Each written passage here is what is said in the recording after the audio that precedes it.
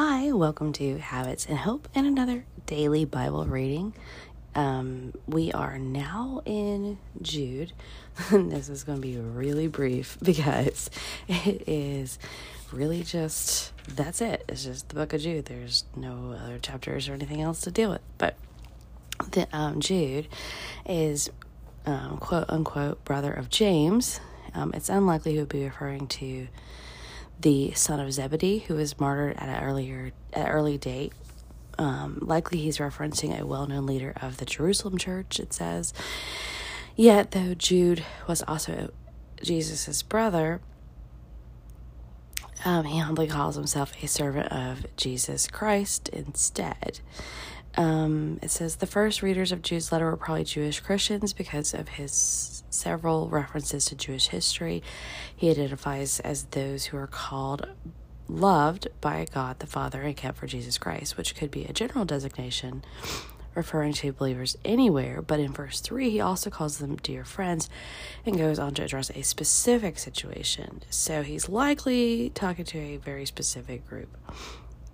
That was a little bit of ad-libbing there. But in general, I am, again, reading from the Christian Standard Bible this time. The Tony Evans Study Bible. Yeah, I'm trying to get used to that one a little bit more. But I'm not going to go ahead and read the message and purpose because there really isn't a lot of chapters or anything like that. So we'll know what the message and purpose is when we just jump on into it. So, starting in verse 1, in the greeting, Jude, a servant of Jesus Christ and a brother of James, to those who are called, loved by God the Father, and kept for Jesus Christ. May mercy, peace, and love be multiplied to you. Dear friends, although I was eager to write to you about the salvation we share, I found it necessary to write appealing to you to contend for the faith that was delivered to the saints once for all. For some people who were designated for this judgment long ago have come by stealth. They are ungodly, turning the grace of our God into sensuality and denying Jesus Christ, our only Master and Lord. I see what he's talking about in the introduction about, looks like he's kind of talking to everybody, that, he's just greeting, like, everyone that's called love by God the Father. So then he's like, but there's this person who is coming stealthily, ungodly, and turning things completely incorrectly.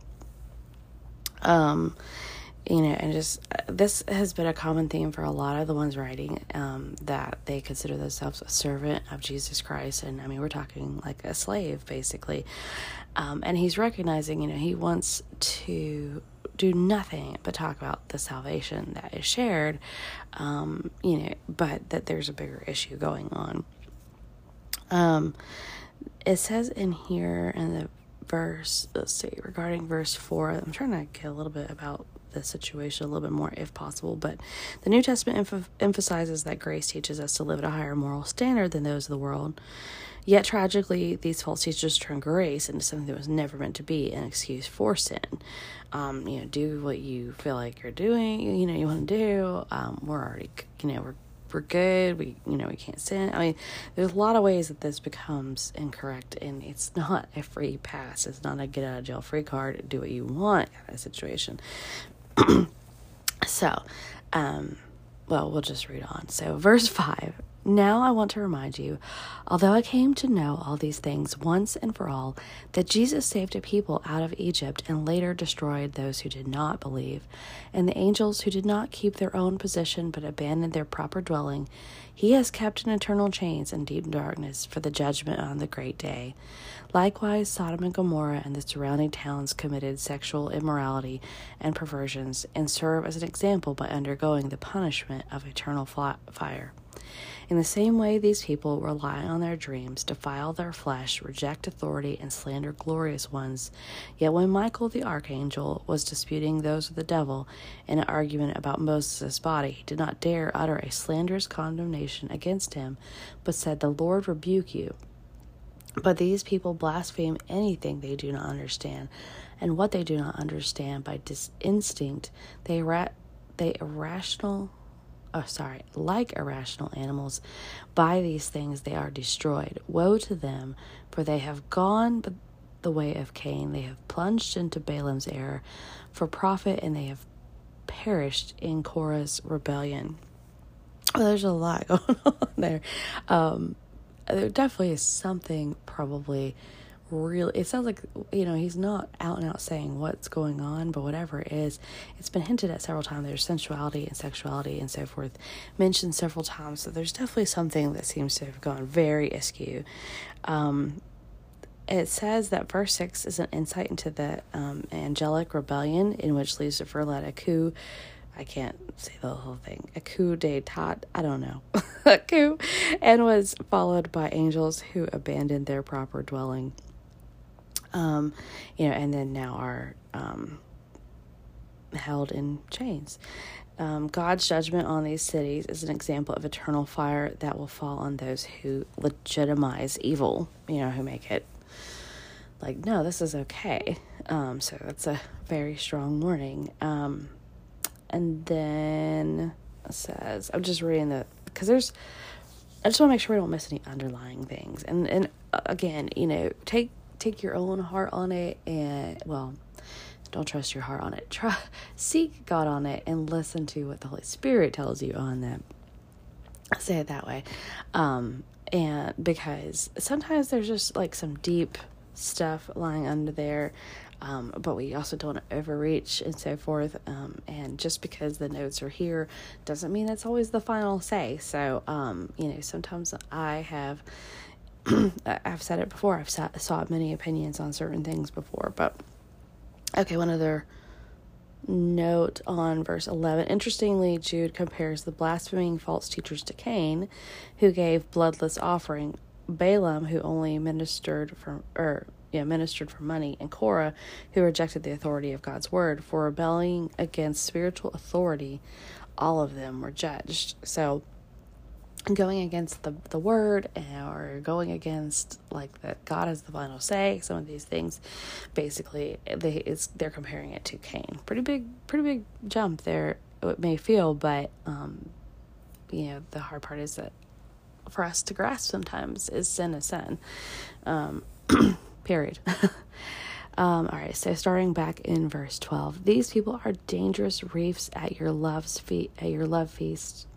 As they eat with you without reverence, they are shepherds who only look after themselves.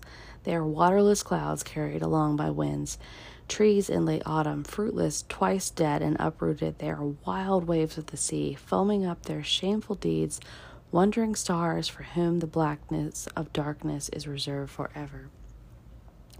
It is about these that Enoch in the 7th generation from Adam prophesies, look, the Lord comes with tens of thousands of his holy ones to execute judgment on all and to convict all the ungodly concerning all the ungodly acts that they have done in an ungodly way, and concerning all the harsh things ungodly sinners have said against him.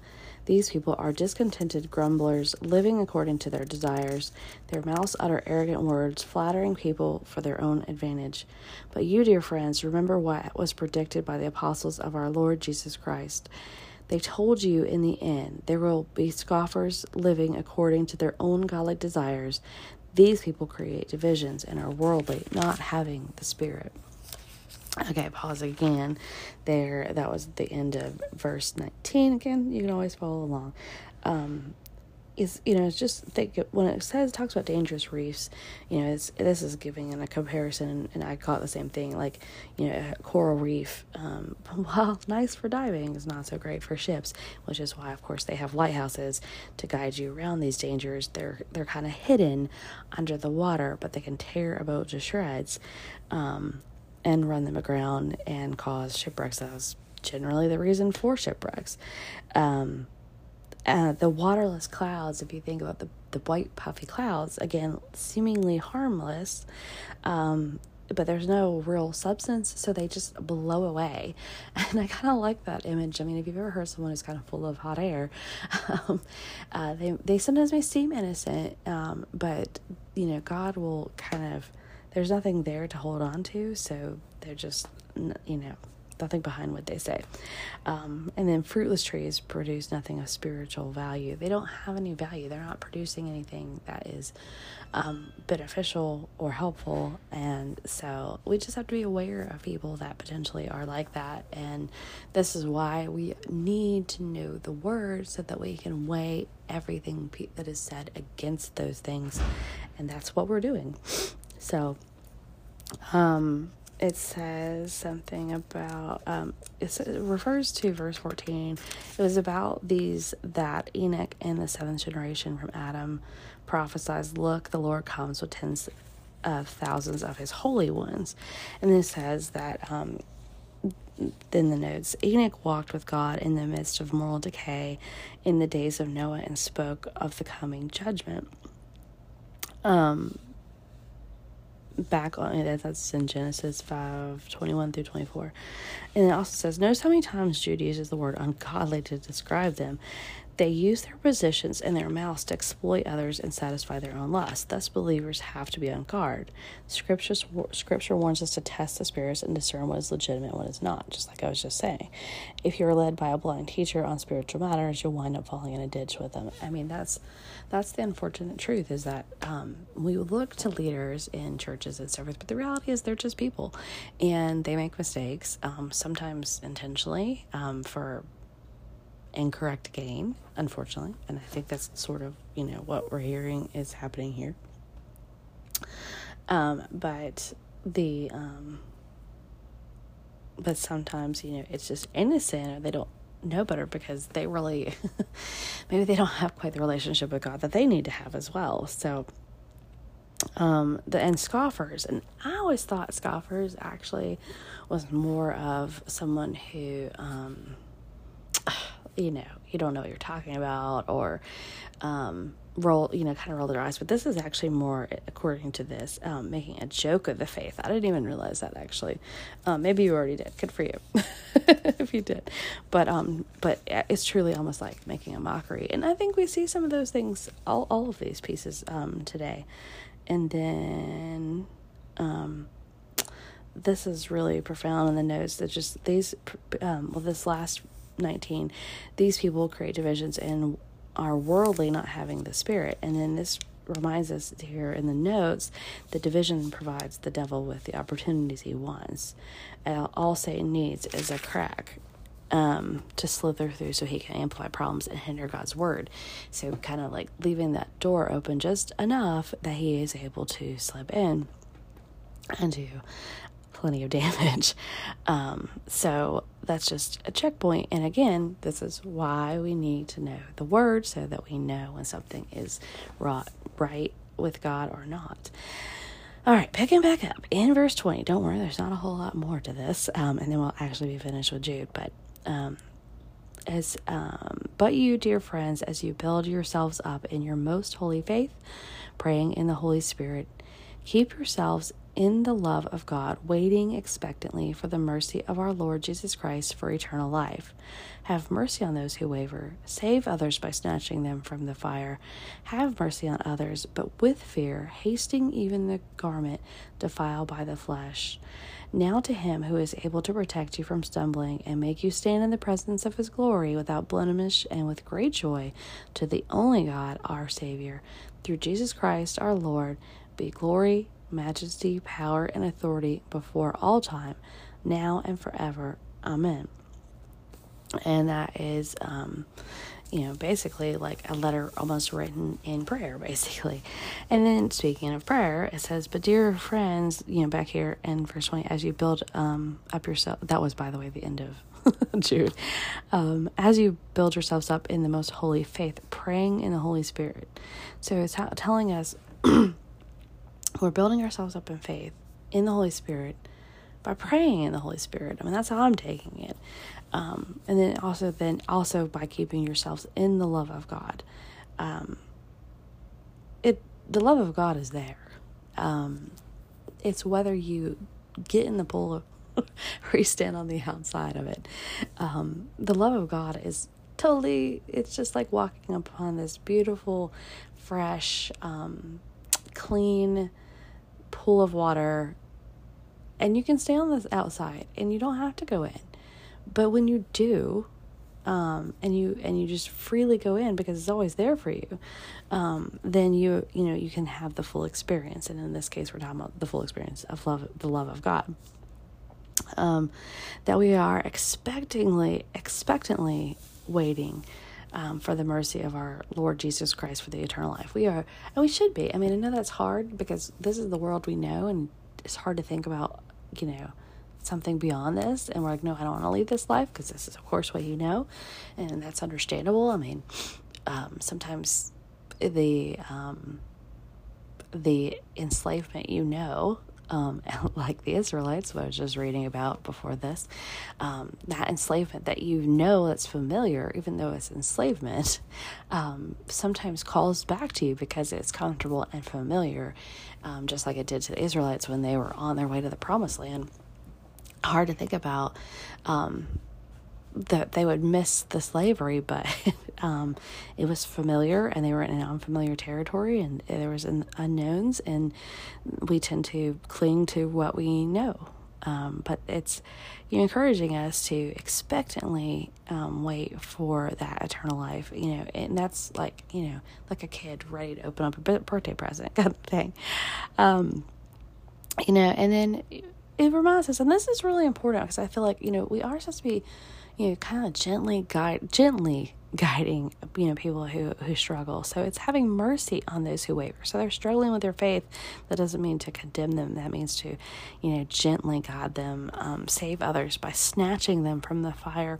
And this again is not a violent thing, but you're rescuing them, and you see them about to fall into fire, you would reach out and grab them and save them. And I feel like that is the picture that it's trying to give us. Basically encouraging us to have mercy on others, but, and there really is a but, with fear, hating even the garment defiled by the flesh. So that's like being merciful to the people, but not being in love at all with anything remotely to do with the sin. Kind of like that. This is like the almost exact scriptural thing of that. If you've ever heard people say, love the sinner and hate the sin, or hate the sin and love the sinner. This is basically that. Like, you love the people and you're gentle and you try to help them and so forth. However, that doesn't mean you love the sin and just fully accept the sin. Because we should know that is wrong, and that's, like, here's what this says. Some struggle in their faith and need compassion. Others need to be aggressively snatched from the fire, that is, redirected from a behavior or relationship that will burn them. But as sure as clothing contaminated by a leprous skin could infect you, helping others overcome their sinful tendencies could drag you down with them. That's a great explanation right there. So it's just basically like, yes, while you want to help someone, don't let them take them with you. So, and then just back to, and then it's kind of like now to him, like back to God. He's the one who's able to protect us from stumbling. He's the one that helps us stand in the presence of God's glory.